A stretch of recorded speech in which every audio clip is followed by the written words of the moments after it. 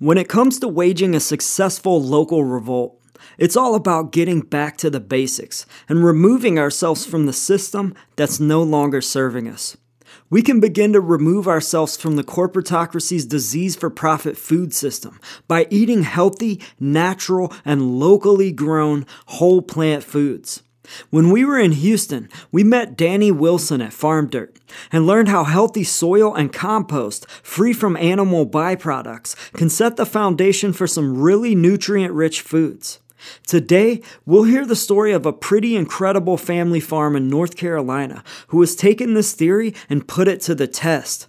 It's called Flow Farm, and in today's episode, we'll learn how they did what they were told simply couldn't be done.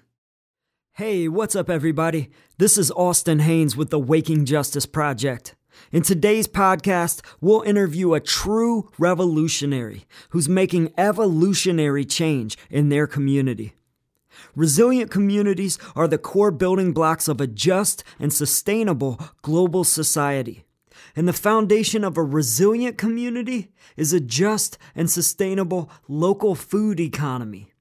It's why the global revolution starts at home, at local farms and community gardens, at grocery co-ops and local food hubs, in your own garden, in your kitchen, and on your plate. The local food supply chain is the foundation of a self-reliant community, and resilient, self-reliant communities are the core building blocks of a just and sustainable new society, a new social system that will make this existing system of corruption obsolete. That is the revolution we seek. The real revolution is a strategic, non-violent revolution. It builds self-reliance and community resilience. The real revolution is a local revolt.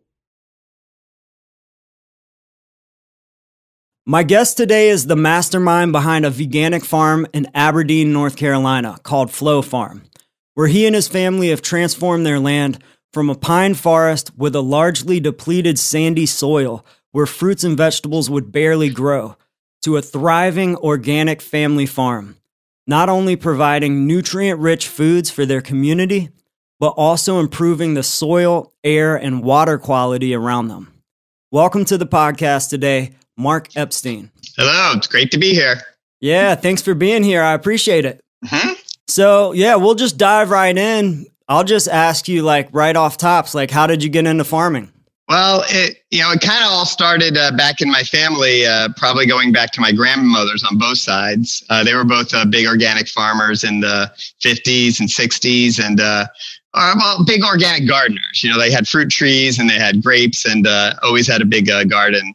And then in my family, I was growing up as a little kid in New York, and I remember we always had a garden in the backyard there. That was in Long Island. And then I spent most of the rest of my growing up in Florida, and we had mango trees. Cool. So after I went to college and then kind of really started thinking about stuff, I really wanted to get my hands in the dirt. And so I spent most of my college and afterwards in Chicago. And then we bought this land down here in North Carolina.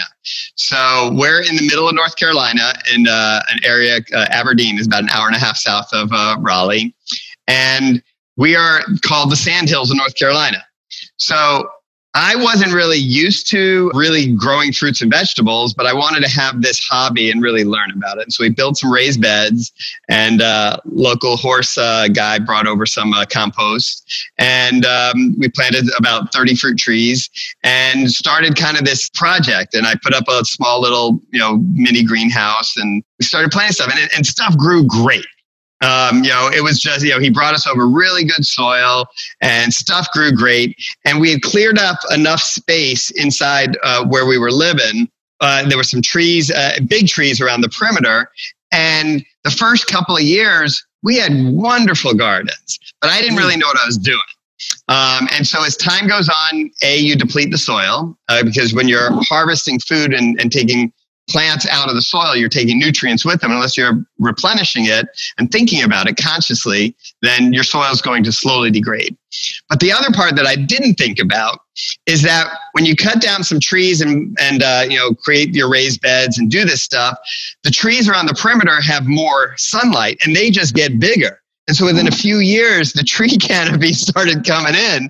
And whereas I used to have lots of sun back there, every year we'd have less and less and less sun.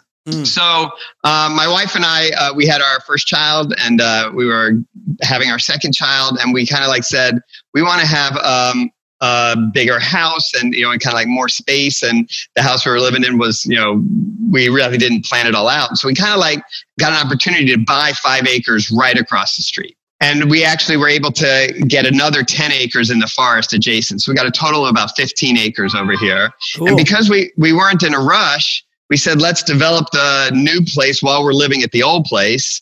And I cleared out space for the farm because I knew I needed to clear out enough trees. It was mostly pine, but we also have hardwood all through here.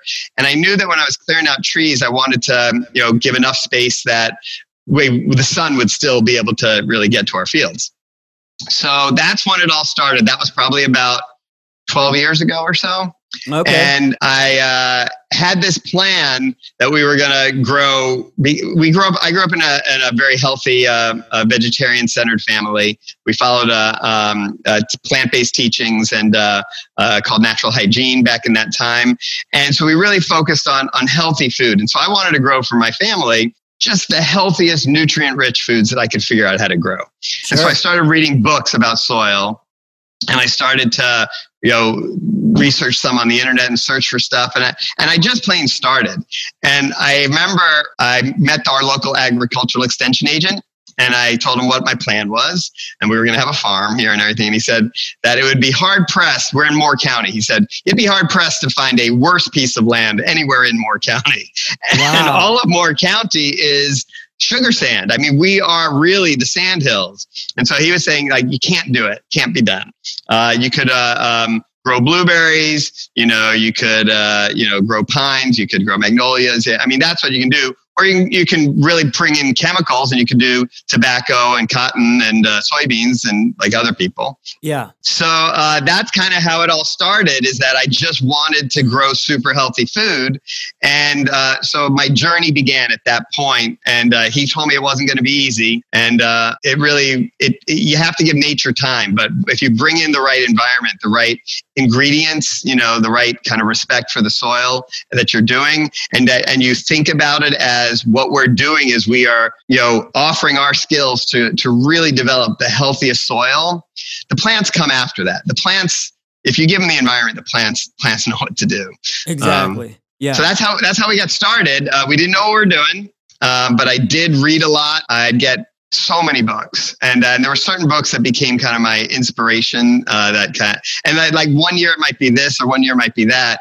But I developed my kind of philosophy of the soil really pretty early on. My background is as a mathematician, so I'm not like an organic chemist or a soil scientist or a farmer. Sure. But I looked at our sandy soil, and we did soil tests, and he was right.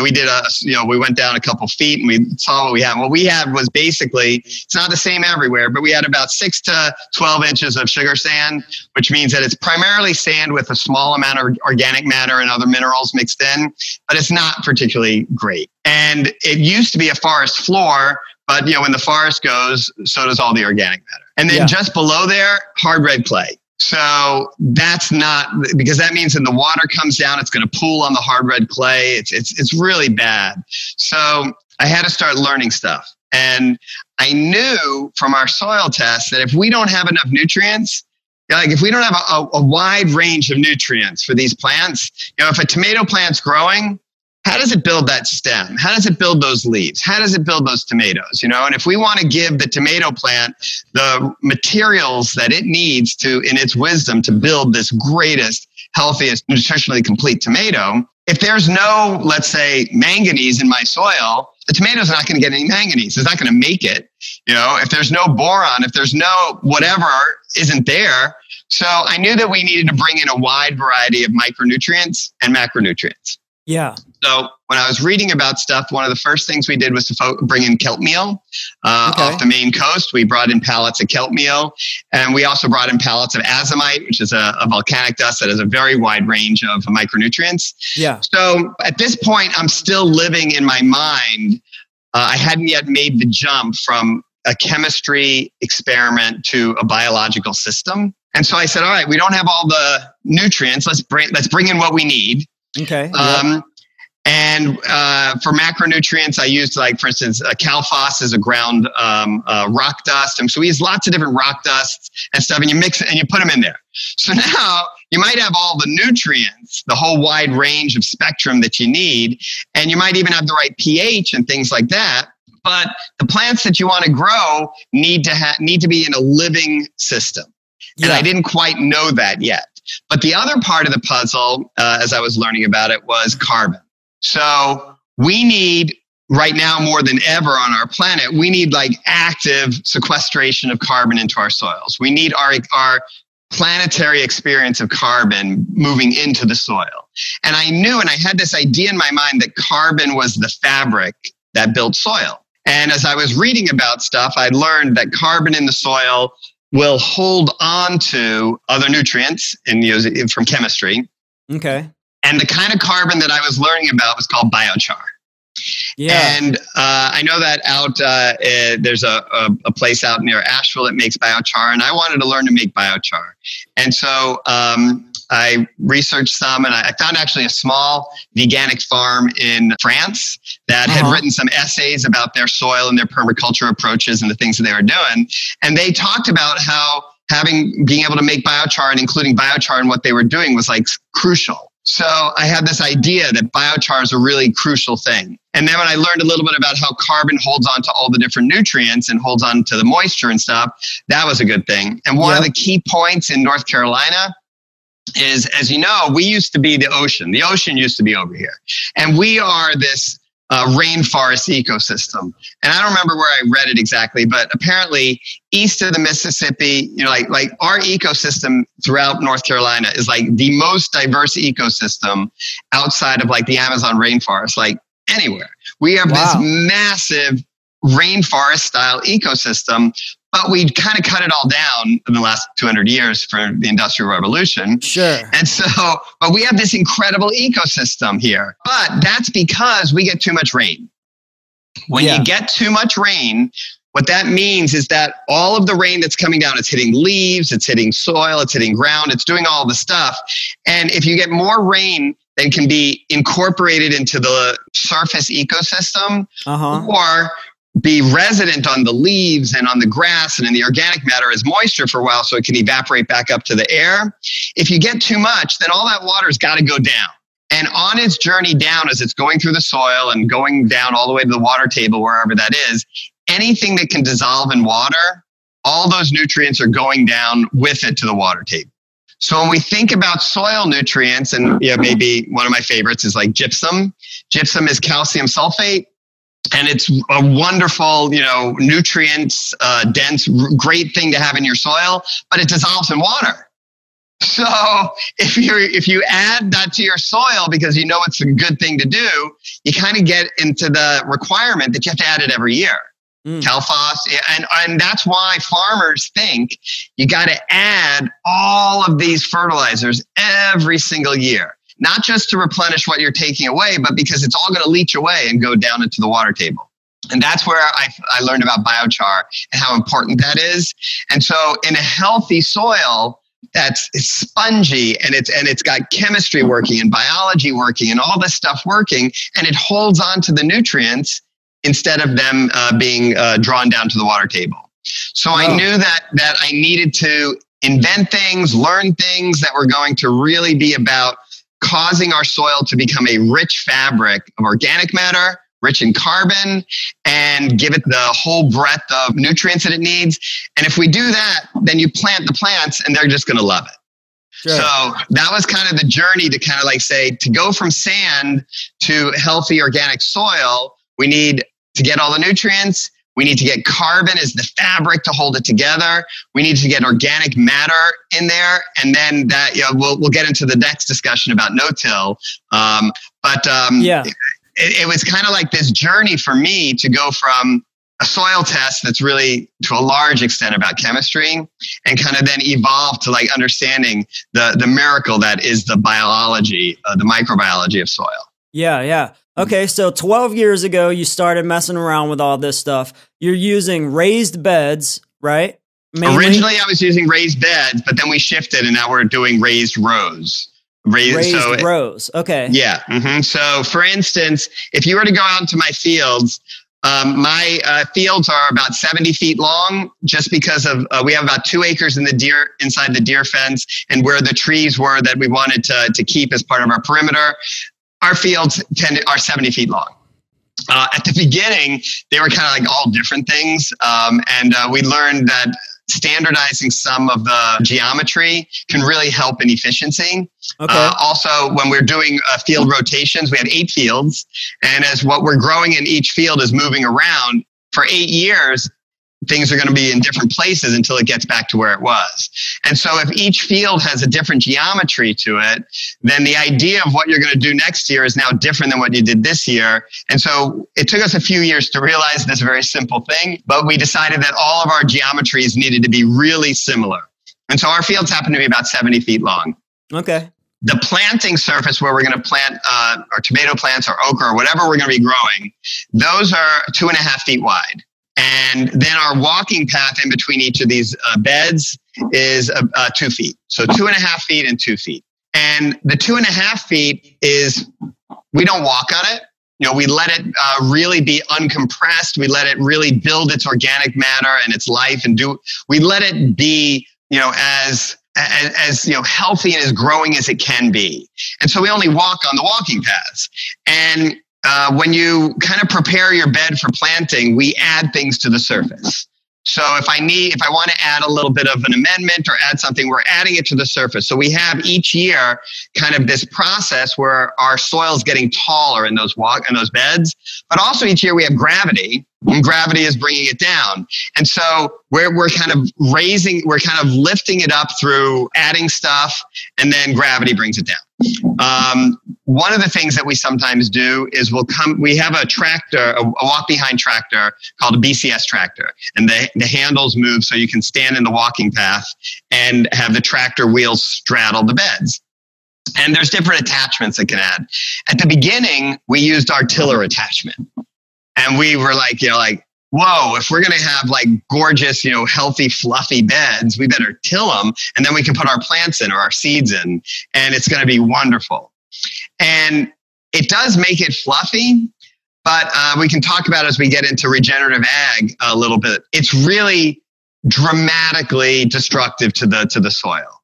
Yeah. So when that became clear, you look back in life and the journeys that you're on, it should have been clear to me on day one, but it wasn't. Life is a process. And so when it became clear to me, it was like, aha, like this is obvious. So now if you're going to be in this space where you say, we don't go in and pulverize and destroy the top 6 inches each time we're going to plant something, then you have to come up with new strategies, new plans. Yeah. And so for us, as I say, we're adding things to the surface, but we want them to be related to the soil. We're adding things that would like to be in the soil. So we use a manual technique called a broad fork, where it's these deep kind of slicing knives that go down into the soil. They go down about 14 inches, and you rock it back and forth. So if we add our biochar and some amendments, and our largest source of nitrogen for us on our farm, regular organic farms look to animal products for their nitrogen, whether it's manures or blood meal or feather meal or all this stuff.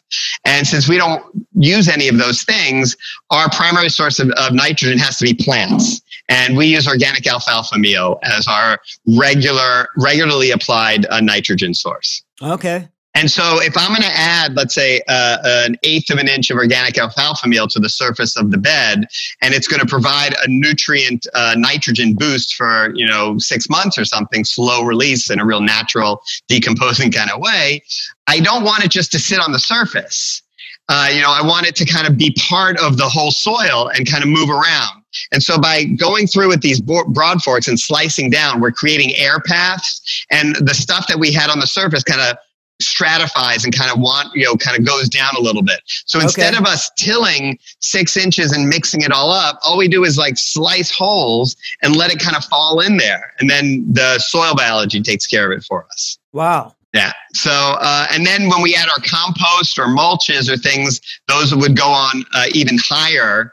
And so by continually building, that's what soil is. Soil is not supposed to be disrupted in the way that commercial modern big ag does it, and that we've all learned how to do it. Sure. You do things. We're putting plants where we want them. We are disturbing the soil, but by approaching it as like something that's like where we have respect for the soil, we're reverent. The soil is a miracle that sustains us that we don't even understand, then we should walk lightly. And so mixing it up is not walking lightly. It's killing all kinds of stuff. Yeah, that totally makes sense. I haven't learned about no-till and these types of methods till very recently. I always did the exact same thing. And honestly, earlier this year when I was planting my garden, I didn't know about no-till yet. So I don't have a big space, but I went in and I got my shovel and I just mixed everything up, because I thought that's what I was supposed to do.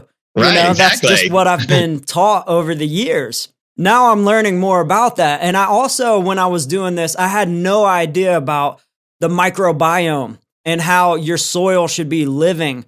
Like, I had no concept of any of this. I just thought dirt grew food. Exactly. Yeah. And like you were saying too, like, I didn't know about the nutrients, like that. If it didn't have something like manganese or whatever, that wouldn't be in your food. Like, right. I just had no idea about any of this. So it's all so interesting to me. It's like, it's really opened up a whole new world, like a whole new world. It's kind of exciting, actually. So yeah, I'm just following along with your journey.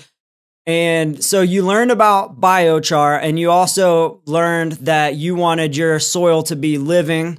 So do you make your own compost as well? Yep. So when we think about living soil, there's bacteria, there's like billion in a single teaspoon of like healthy real soil. There's like a billion organisms, and they all live in this symphony that they know what they're doing. Yeah. And I don't know if you saw the documentary Fantastic Fungi. About Paul Stamets, and it's such a wonderful documentary. But to understand the fungal fabric and the mycelium network that lives under the soil, when we start crunching it all up, it's not there anymore, And so when we have healthy soil biology, they maintain their balance. And so sometimes maybe you get a lot of rain and there's not much air down there because all the channels got filled up with air, with rainwater. Well, that's a phase where the anaerobic bacteria kind of like bloom and like become really like, hey, this is exactly what I want. And the fungal relationships and all that kind of develop, and how the communication and all that works. And then let's say it dries out a little bit. And so now it's drying out a little bit. Well, guess what? The aerobic microbiology start really kind of being the predominant behavior. And so the soil is kind of in this breathing life and all this stuff. So now let's say you have a plant. Maybe you just grew a lettuce, or you grew something and you harvested it. And now you want that plant to not be there anymore because you got something coming next. So in the old fashioned way, you might harvest it and take out all the roots. You might come in there and till it and try and kill the roots. You don't want these plants to be coming back if you want to have like a fresh start for your next crop. But those decaying plant roots, the stems, all of that stuff that's down under the ground, that has this fully developed relationship with the organic microbiology that's down there. So when that seed sprouts, so here's the way I think about it. You put let's say you're going to grow a pea. You take that pea and you put it in the ground. Yep. And it's got, the right temperature, let's say, and the right darkness and the right moisture and the right environment. And it says, time to wake up.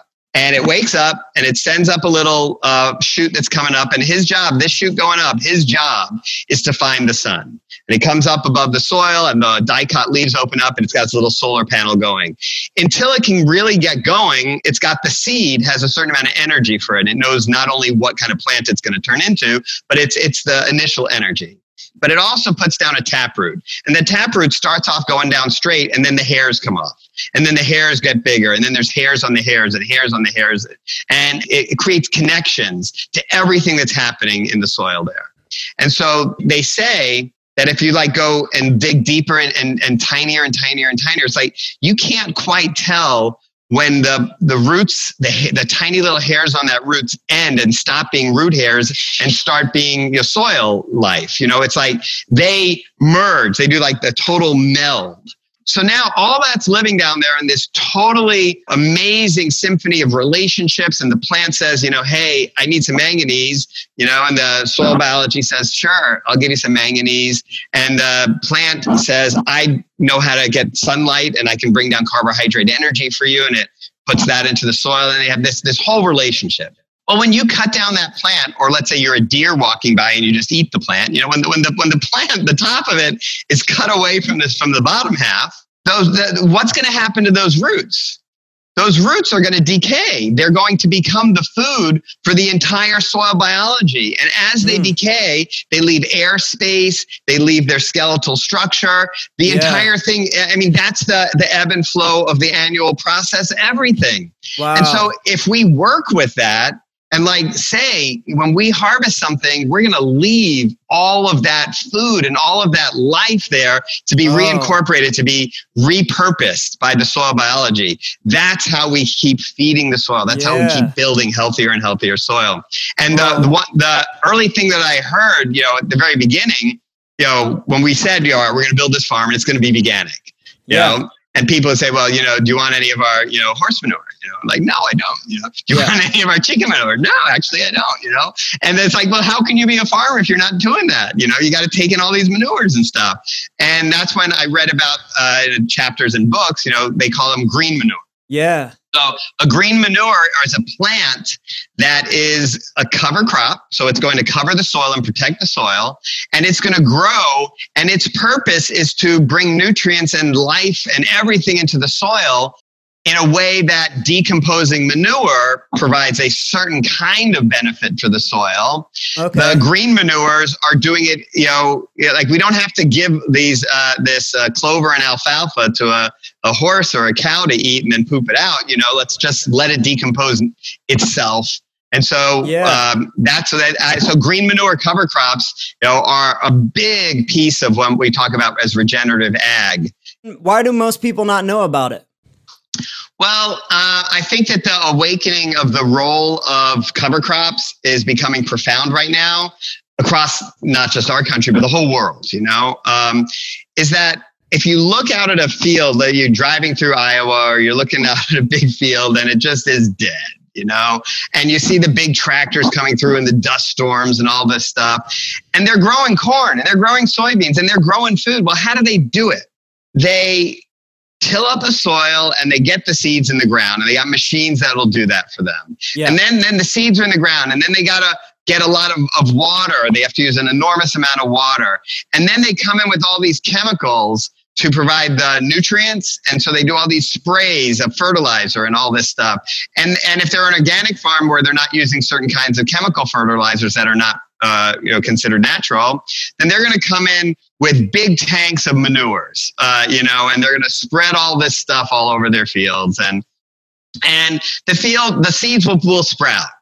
And then, if again, they're chemical agriculture, they're going to say, but not only are our seeds going to sprout, but all the weeds are going to sprout. So now we got to put in all kinds of things that are going to kill the plants that we don't want to have there.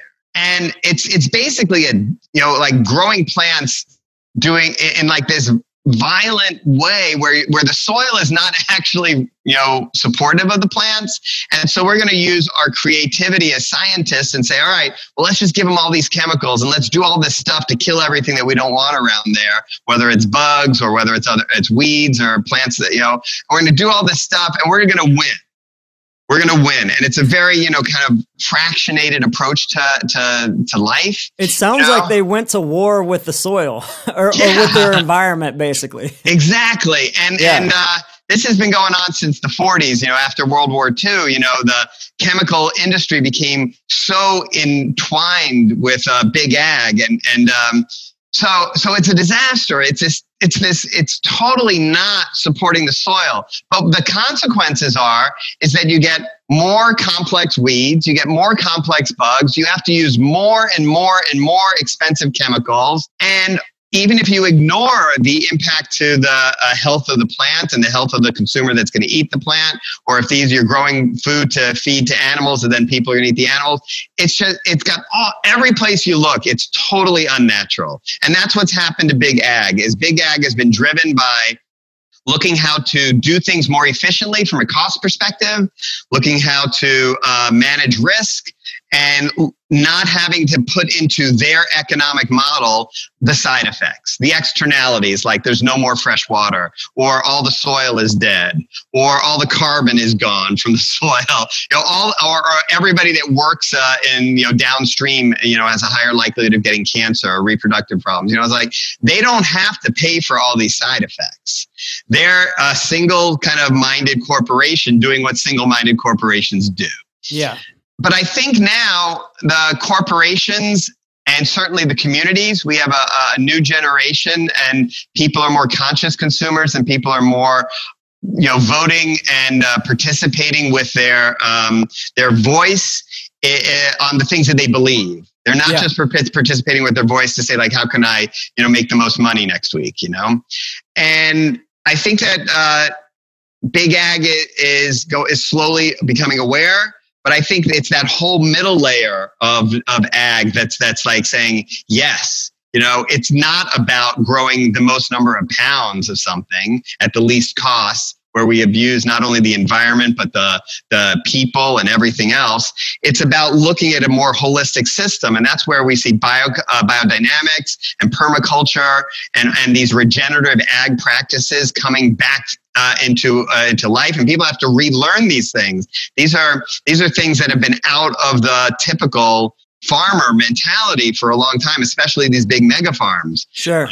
So I'm just going to give a plug right now. I'm really inspired by the work of Kiss the Ground, and so it's a documentary about how we can approach respect for the soil and regenerative practices that are going to solve not only climate change crucial issues, but the health of the soil, the health of the people, the health of the communities.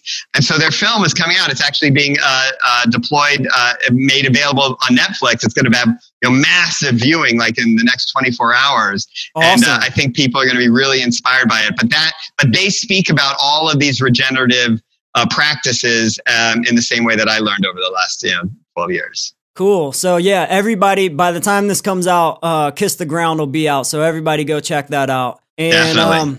I need to tell you about our compost. Yeah, yeah. So why is compost important? That's like the first question, when you go into any kind of like thoughtful books by mentors that are like, telling you how to be a healthy farmer, going back to the 60s or now, or going back even to the way before then, they all always like focus on compost as like this crucial thing. And they also there's kind of a mystery of it. It's like, oh, well, if you make your compost this way, it's good compost. But if you didn't do it right, it might not do the right thing for you. So it has this whole air of complexity to it. But it doesn't have to be that way. And I did not realize this at the beginning when I started my farm. Yeah. I did not know this. And so I knew that I was going to grow green cover crops and let them decompose into the soil. But I didn't realize at the beginning how the tilling that I was doing for the first 5 years or so was kind of like 2 steps forward, 1 step back kind of thing, and sometimes 1 step forward and 2 steps back. And so I just didn't know yet. But the thing is that soil is so much about the organic living biological system. And so when you make compost is the decaying process of organic matter. You can think of it as plant matter or waste matter, organic matter, carbon-rich matter, mixing with nitrogen-rich matter, and becoming nitrogen is the fuel source, and becoming this alive stuff. So everything that you can think about tiny microscopic stuff, whether it's fungus, whether it's molds, whether it's bacteria, whether it's, bigger stuff like, little tiny worms and nematodes and bigger worms and beetles, all that life that's underneath the soil, that is the kind of the bootstrap for that, the creation, like the first phase of that is compost.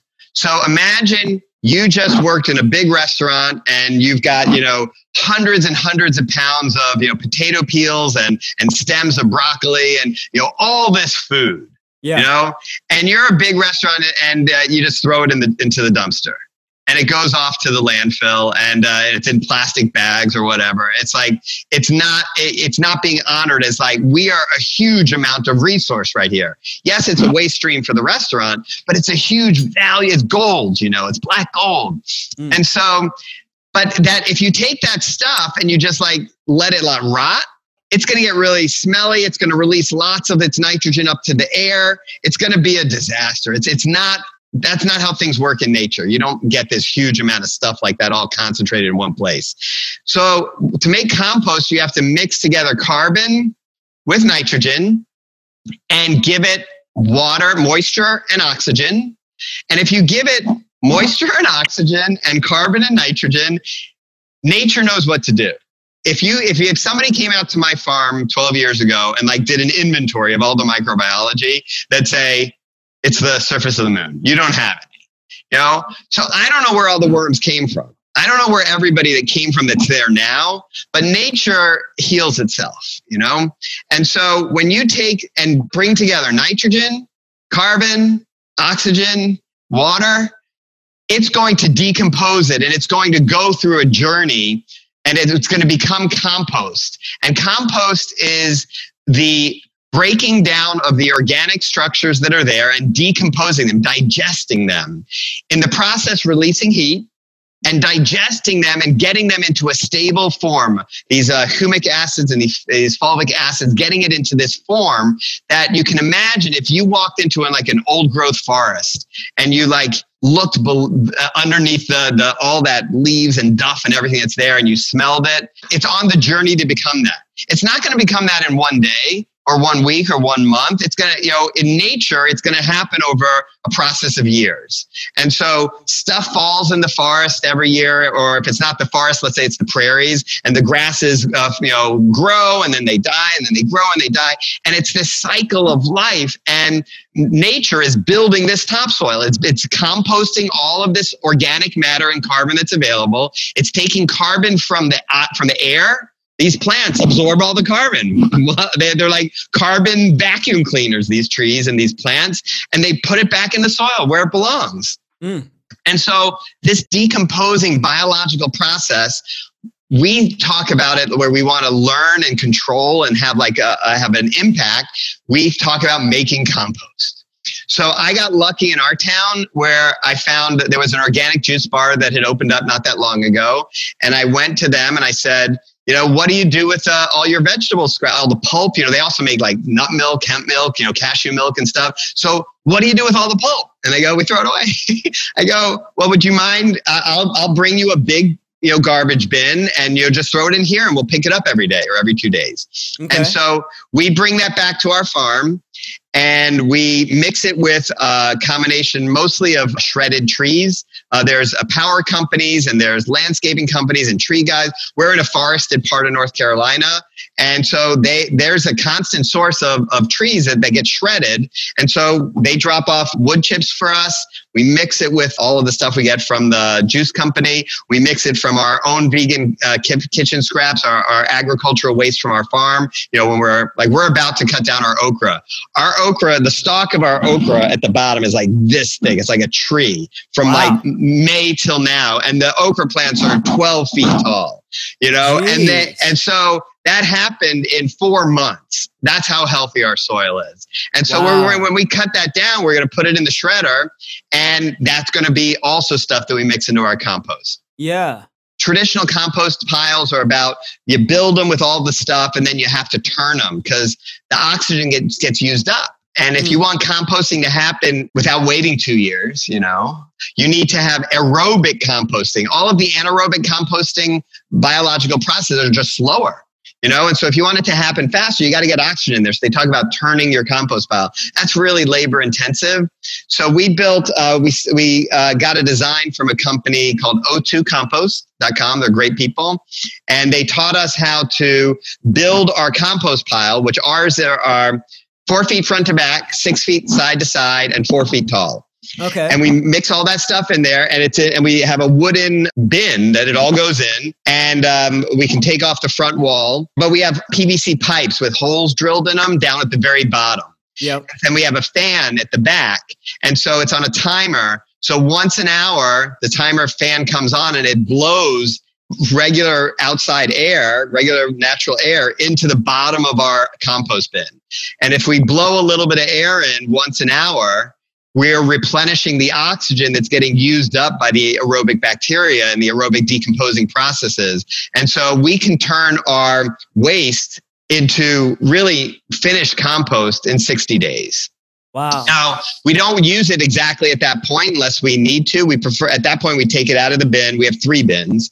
We take it out of the bin and we put it in the forest and we cover it and let it kind of continue its composting. And if we can stay ahead of our needs, then by the time we use the compost, it might be a year old or 9 months old or 6 months old. And so we're constantly making compost. If the numbers work out the way that they're supposed to, and sometimes things go wrong in a farm, weather, or other factors.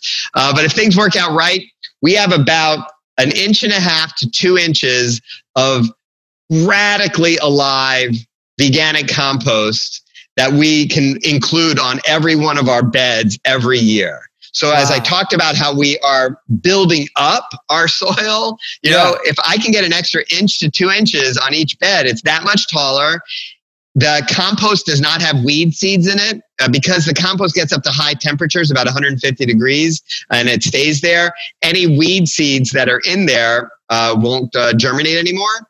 Wow. Okay. So by adding compost to the top layer, you're not only bringing all of this amazing soil biology into your fields and all of the nutrients and all of this aliveness into your fields, you're also creating a buffer where there aren't any weeds. And so it makes the whole farming process that much more efficient.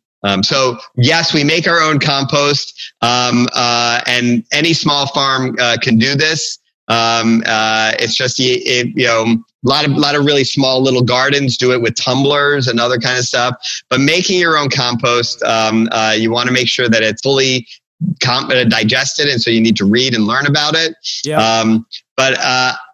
I think as I look at all of these practices that we do on our farm that fall under the umbrella of regenerative farming, regenerative approaches to agriculture, each one of them added to the next one. It's like if you had a menu of like 10 different good things you could do for your soil, and you did one of them, that's great.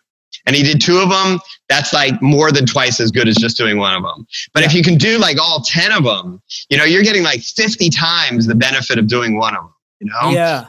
And so it's just this miracle that, every day I'm just so inspired by. Sure. Yeah. I want to ask you about a piece to the puzzle that I'm just kind of curious about. So like, obviously in Asheville, we're kind of like, we try to be an environmentally friendly city, and all over the city now, beside the trash and the recycling, you see another bin for compost.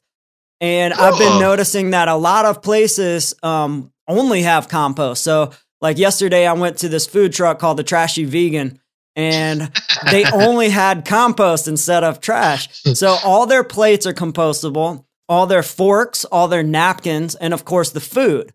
So that's the only bin to throw away your scraps is the compost. So like in my mind, I just have this question of like, how is this being used? Like, all this stuff that's compostable, is it actually going to someone's farm, or like what, like how is all that stuff used in actual compost, or is that just kind of a trendy new thing?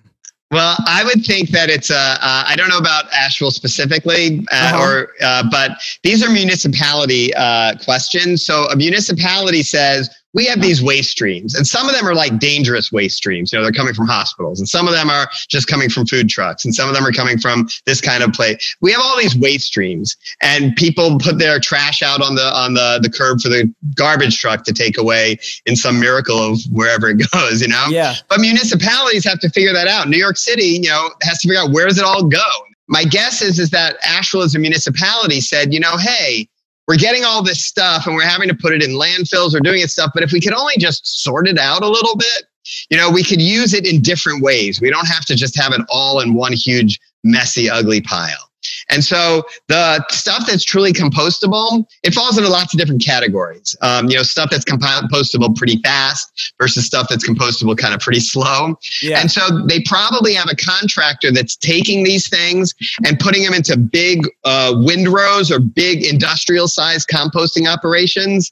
And my guess is that they sit in these composting operations for a year or 2 years, and then they have big, machines that can turn it over and so forth. And it's creating this healthy stuff.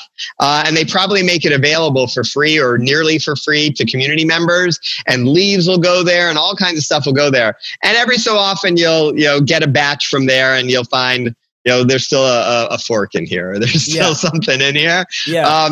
But, if they're doing a pretty good job of segregating, it's about trusting your whole community. If they're doing a pretty good job of segregating, then the end result should be eligible to be used in organic farms and other places. And it's a whole lot better than taking, an unknown supply of chicken manure and, who knows, what they did to those chickens and what's mixed in with that manure, and then applying that to your organic farm. That's one of the biggest challenges of organic farms, is to get fertility in a way that meets the requirements, but, meets their own personal, ethics and their own personal code, and our entire kind of in commercial organic production world out there that's producing all of the organic food that's labeled organic, or most of it that's in all the big box stores and all that stuff.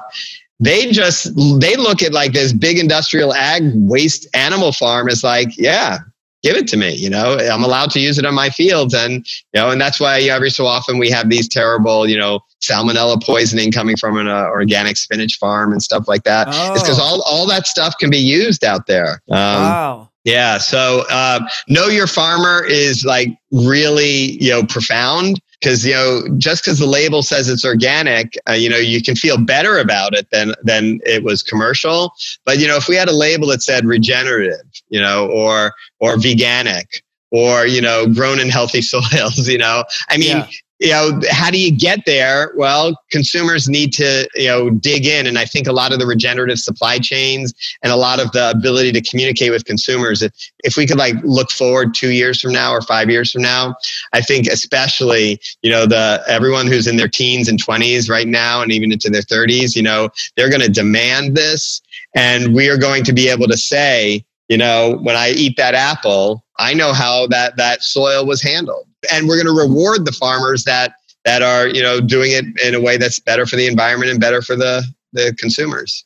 Yeah, that's the world I want to live in. And I was actually going to ask you about that, because you talked about like this, basically you're giving us this overview of a more holistic system, right?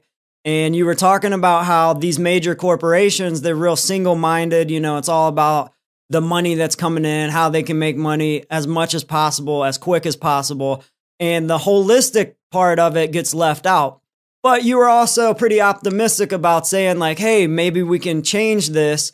And I want to just talk to you about like, how do we change it? Is it through farms like you, like supporting farms that are more holistic? I mean, obviously that's a piece of it. But how do we change these major corporations into thinking more holistically as well? I think I really do think it's happening. And I think work by Green America and by Kiss the Ground and by, a dozen other really amazing nonprofits and, new forms of capitalism, that are emerging, more ethical capitalism. I think we're in the right path, but we're right now at this like junction point of, evil and goodness, and this transformative, time that we're in.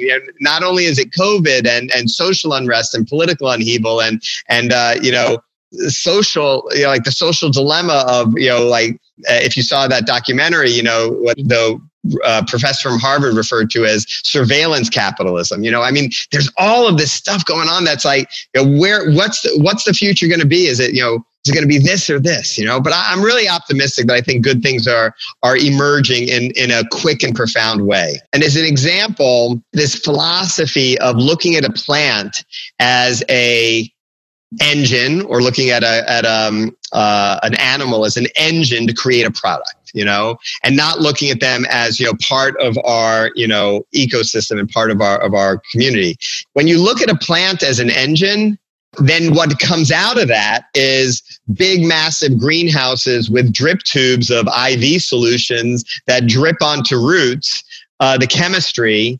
And then they come in there and they harvest the pepper or the strawberry or the lettuce or the kale or whatever. If you think about like all these organic baby greens out there, the organic baby greens industry is a huge takeover happening by these chemistry drip worlds. And, these baby greens don't taste the same and they're not the same nutrients. And if the best practices of the schools that are teaching this say you don't need to have any of this in there and you'll still get the same amount of pounds out, but this that they're leaving out is actually really important for, human health, then it's not going to be part of our human health. It's no longer this biologically whole world. It's this very reductionist chemistry thing.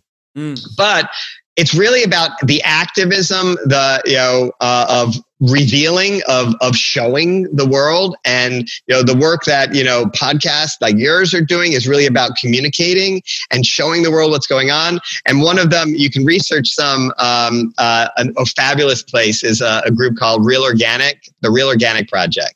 Okay. And from one of their emails, I learned about one thing that's happening in Florida in the blueberry industry. Yeah. So last year, I guess we're coming up on 2 years ago, the National Organic Standards Board that controls that little label that says USDA organic in the supermarket, they changed from what they had originally agreed to in the 80s and 90s, as it was all coming into existence. They changed 2 years ago and said, you can put that organic label on hydroponically grown food. You can put that organic label on more stuff. But in particular, they allowed hydroponics, so things that are grown without soil. Yeah. So by doing that, they changed the whole economics of how businesses look at stuff. And they didn't do it accidentally. They did it because huge corporate lobbyists said it's too expensive to grow food organically with soil. We can grow it with less risk, more reliability if we don't have to use soil. So one of the very big investments that happened right immediately at that time were these huge blueberry farms down in Florida. And so what they did is they went and got like, let's say 20 acres or 30 acres of land, and they'd go in and they'd destroy it. They would like get rid of everything that's there and make it basically into a huge Walmart parking lot. And they'd come in with big pounding machines to pound it into almost cement. They took away whatever topsoil was there to use it for, sell it as an asset or something. And they basically turned these huge, huge areas into wastelands. Then they completely drenched them with Roundup and all kinds of chemicals so that nothing would ever grow there. And then they roll out plastic fabric, and then they bring in 2-year-old blueberry plants that are growing in non-soil medium. And they put them out there, a certain number of inches apart with a drip tape tube going from bucket to bucket. And it's a huge parking lot full of these plants, and they're all monitored. The amount of nutrition they get, the amount of water they get, they're all monitored.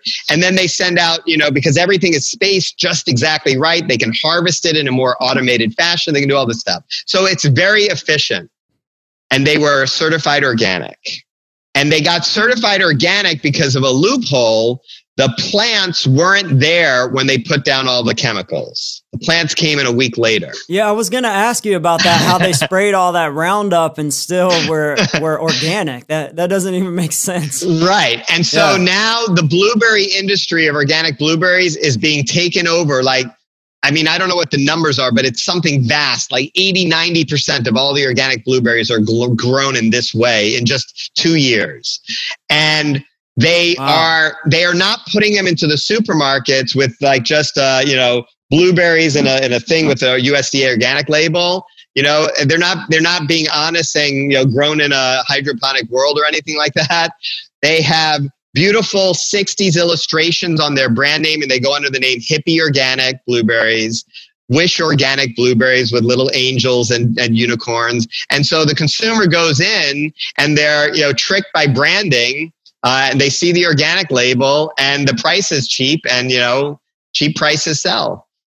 So you see this emergence, but it's kind of like this crisis. It's like the evil actors have come so strong and so deliberate and so fast and powerful, and they're meeting the forces of climate change, social change, COVID, and local sustainability and breaking of supply chains and all of these things that are being revealed to us. And we have this battle between authoritarianism and, big corporatism and this new emergence. So I feel very blessed to be, even know about any of this stuff. And I just got lucky that, 12 years ago, I felt the calling to learn about soil and to start this thing. And now, I'm inspired every day by whether it's a new documentary or a new conversation I have with, somebody like you, or, I sit in on a panel that's, doing some incredible stuff. There's some large corporations that are really doing great things as far as connecting down to how was the soil treated to eventually lead to this organic beer. How was the soil treated that's now leading to my plant-based ice cream? And one of the companies that's been around for a while is called 1 Degree Organics. Yeah, I just learned about them. Yeah, they're great. Very cool. So I am inspired, even though, you can certainly offer your attention to the, incredible badness that's taking place. And you can't pretend it's not there, but I just feel like there's an awakening that's like really, really profound economically, socially. The freedom that comes from, different currency models. I think there's going to be a lot of really good new stuff that shows up soon. Yeah, I think you're right. I do think there's definitely a shift happening, and having these conversations is a big part of it, and having knowledge like what you're giving us right now is a huge part of it. So thank you for giving us this knowledge. I have another question for you. This one is about food insecurity. So I was wondering, can local farms help address food insecurity in their area? And if so, how? Well, I think that COVID has really demonstrated that. I know that supply chains are back in different ways, but the local small farms in every community are being really brought to the focus. And whether it's a community making a commitment to a farmer's market, community-supported agriculture, whether it's single farms or multi-farms, they can provide, as long as there's enough land close by, they can provide, healthy, good food for the community. But, can you do vegetables efficiently and compete with the price points of those that aren't doing regenerative practices? That's really what it comes down to. Yeah. And so the farms that are not doing that, and there may be really wonderful, small family farms that have 100 acres of, sweet potatoes or 100 acres of bell peppers, and they try their best. And, at the end of the day, they're really not taking care of their soil all that good, and they're really not taking care of their people all that well. But they know that they have to be able to sell in, to the wholesale supply chain and not go out of business. And so small farms do their best. Smaller farms tend to have more flexibility so that consumers can know who they are. And if direct to consumer is the model, then the farmer, instead of in the wholesale chain getting 7 cents of the final sale, or in to a direct restaurant, they might get 20 cents of the final sale. It's like if the farmer can start getting like 60, 70 cents of the final sale, and the other going to the community development, whether it's through farmers markets, co-op distributions, things like that, then in areas where there are farmers, then they can very quickly support their community. In areas where there aren't farmers, then you can create an economic model so that the urban farmers or the other kind of small market farmers can thrive. But for a farmer to thrive and make enough money to cover their expenses and pay for a fair living wage to all the people that are involved, take into account that I'm not asking my soil to do more than it should. If you ask your soil to produce, 10,000 pounds of food in this small little area, well, that's 10,000 pounds of what was nutrients in your soil that's gone. And the people aren't, coming back with their poop and putting it back in the soil. All those nutrients are gone. And so if you're going to give your soil a chance to recover from taking that away, you have to bring in these, natural compost. You have to grow green cover crops. And that means that you have to honor that portion of time is not growing food for sale. So I need more land to grow the same amount of food healthy. If I want to grow the same amount of food in a smaller amount of land, then we have to acknowledge that we're bringing in extractive practices, whether it's mining, minerals and all of these other things, plus the carbon footprint to bring them to your soil, to bring them in. If you can somehow replenish your soil by honoring the time, nature has a time frame that is thoughtful, and also bringing back your materials from within close proximity, whether it's waste from, forestry or something else, leaves. If you can rebuild your organic matter by not being in a rush, you need to have customers that say, that's valuable to me.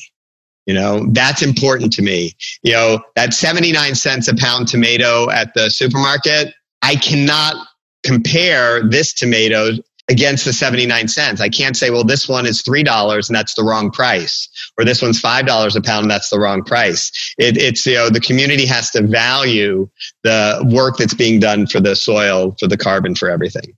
Sure. And then for people who live like in food deserts and who are like, having trouble finding any healthy food, is there any way to connect farmers like yourself and people like that? Like, obviously that's an ideal world and we're not exactly there yet, but do you think we can get to a place like that eventually? Yeah, there's a lot. I'm more familiar with Chicago than other places, but there's a lot of community activism, especially in the impoverished food desert areas, where the community comes together and the local political councilman or whoever, you say, look, here are 10 abandoned, lots. Make them available, whether it's church groups or community groups for them to grow food. And then, yes, they don't have the luxury of, 10 years, 15 years, 20 years building their soil, but they can really create enormously healthy soil quickly by bringing it in, by bringing in compost, by bringing in raised beds and stuff. There's another documentary that your listeners can log in and find. It's called The Need to Grow. Okay. And it only came out recently. I know the Food Revolution was part of getting it public. And so you can find it through them and they want you to sign up for the Food Revolution and things like that. But this documentary followed a particular guy, I think it was in Sacramento, who was in a food desert and was growing food, in exactly this model. And he was using biochar and he was using compost and vermiculture for worms. And he was growing radically, amazingly healthy food for his community and doing it in a way that was his passion and the people that worked for him's passion, and people felt really engaged. And then he lost his land because the city took it away, Wow. And so, it's this journey, but I really think it comes down to local community activism, the same forces that are looking at the economics and the politics and the awakening power of the vote, to really change the community. So it doesn't have to be vast amounts of land. There are such good techniques that are well understood how to do it in a really small area. But you have to keep replenishing the nutrients. I wanted to take the approach of I'm going to leave my soil undisturbed for the long haul.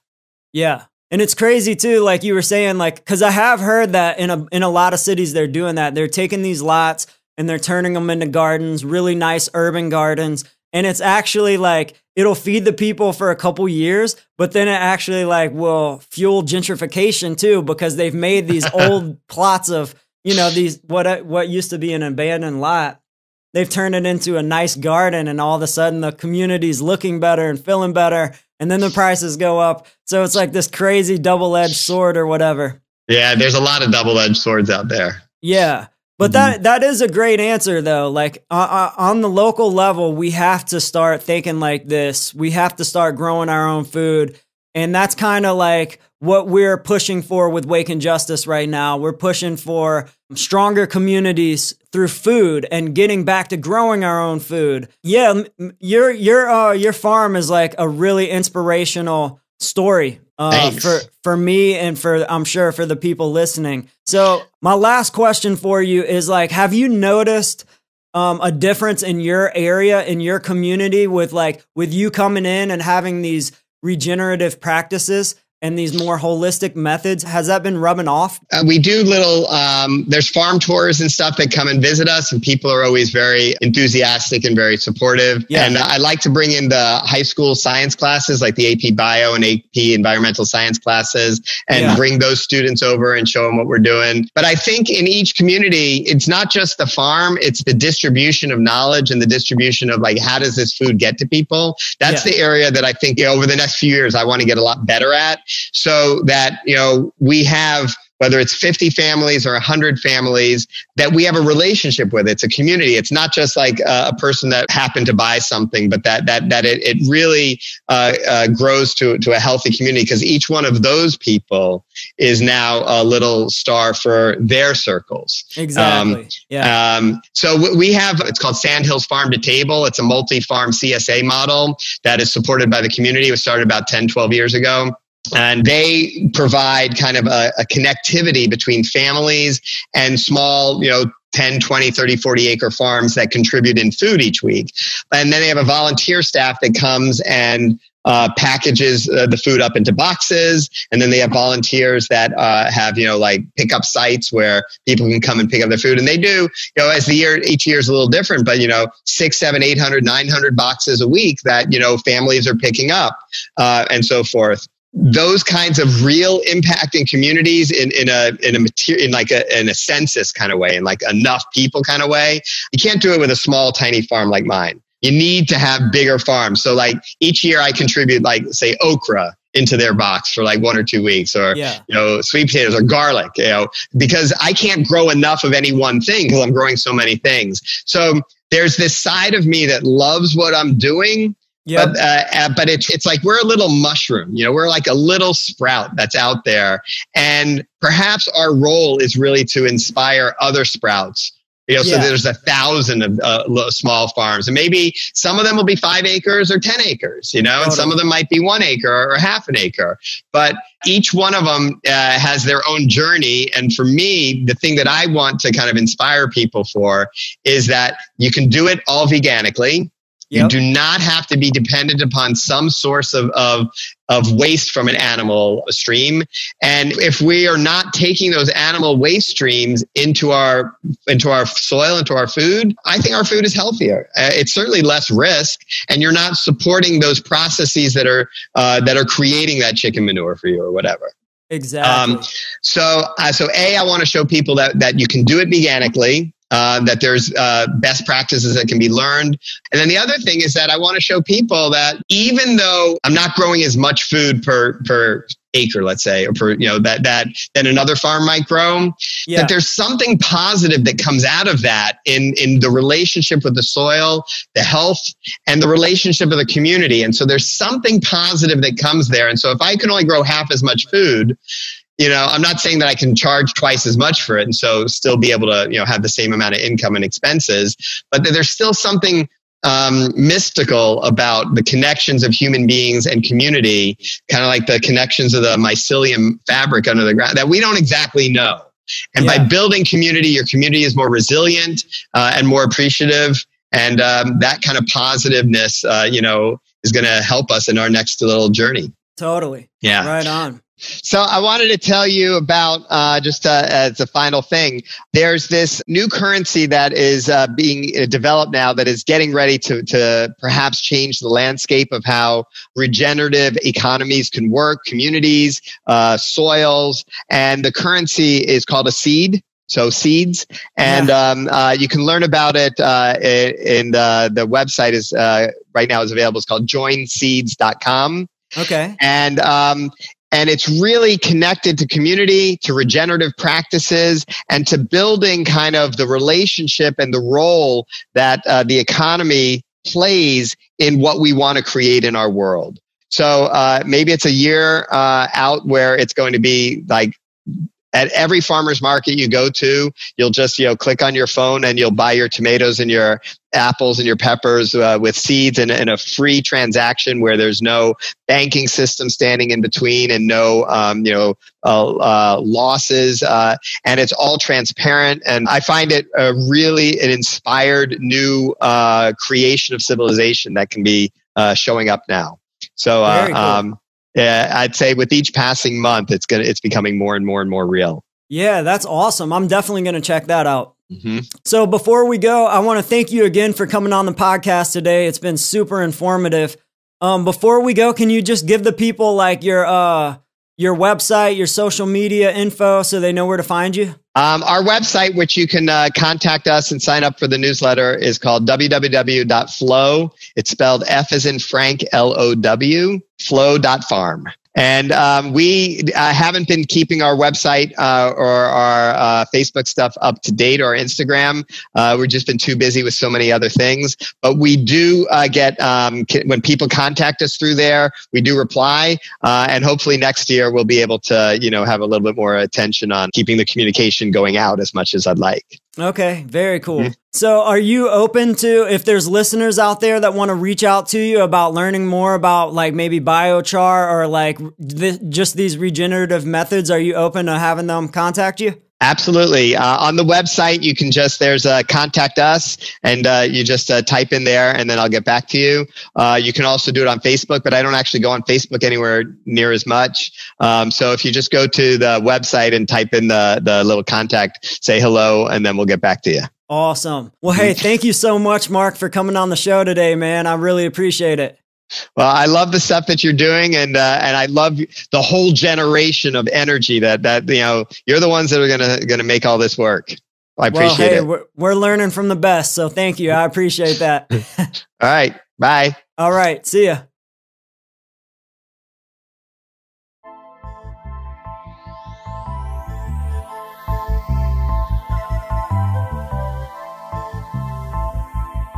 Yo, thanks for listening to the podcast today. If you're currently involved in a local project that strengthens the links in your local food supply chain, we'd love to hear from you. You can email us at info@wakingjustice.org and tell us about your work.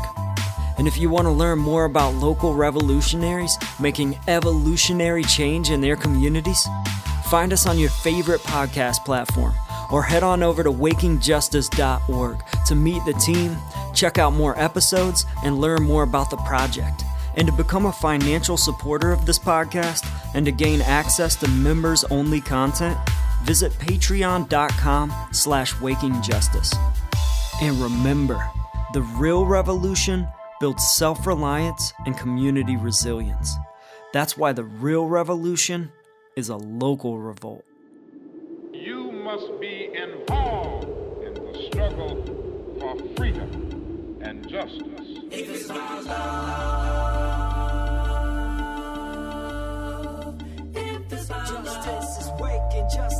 is rising. Justice is waking. Justice is rising. Justice is waking. Justice is rising. And it ain't just us, it's all of us. Justice is waking. Justice is rising. And it ain't just us, it's all of us. If it's may every soul unite, tend the fire and let old coals relight. I'm a citizen of the world and we fight for the rights of everybody to live a truly free life. Red or yellow, black or white, left or right, gay or straight, human or animal, all life. Cause what matters is what is in common. If you know it, stand tall and keep dropping the knowledge. Justice is waking, justice is rising, and it ain't just us, it's all of us. If it's about love.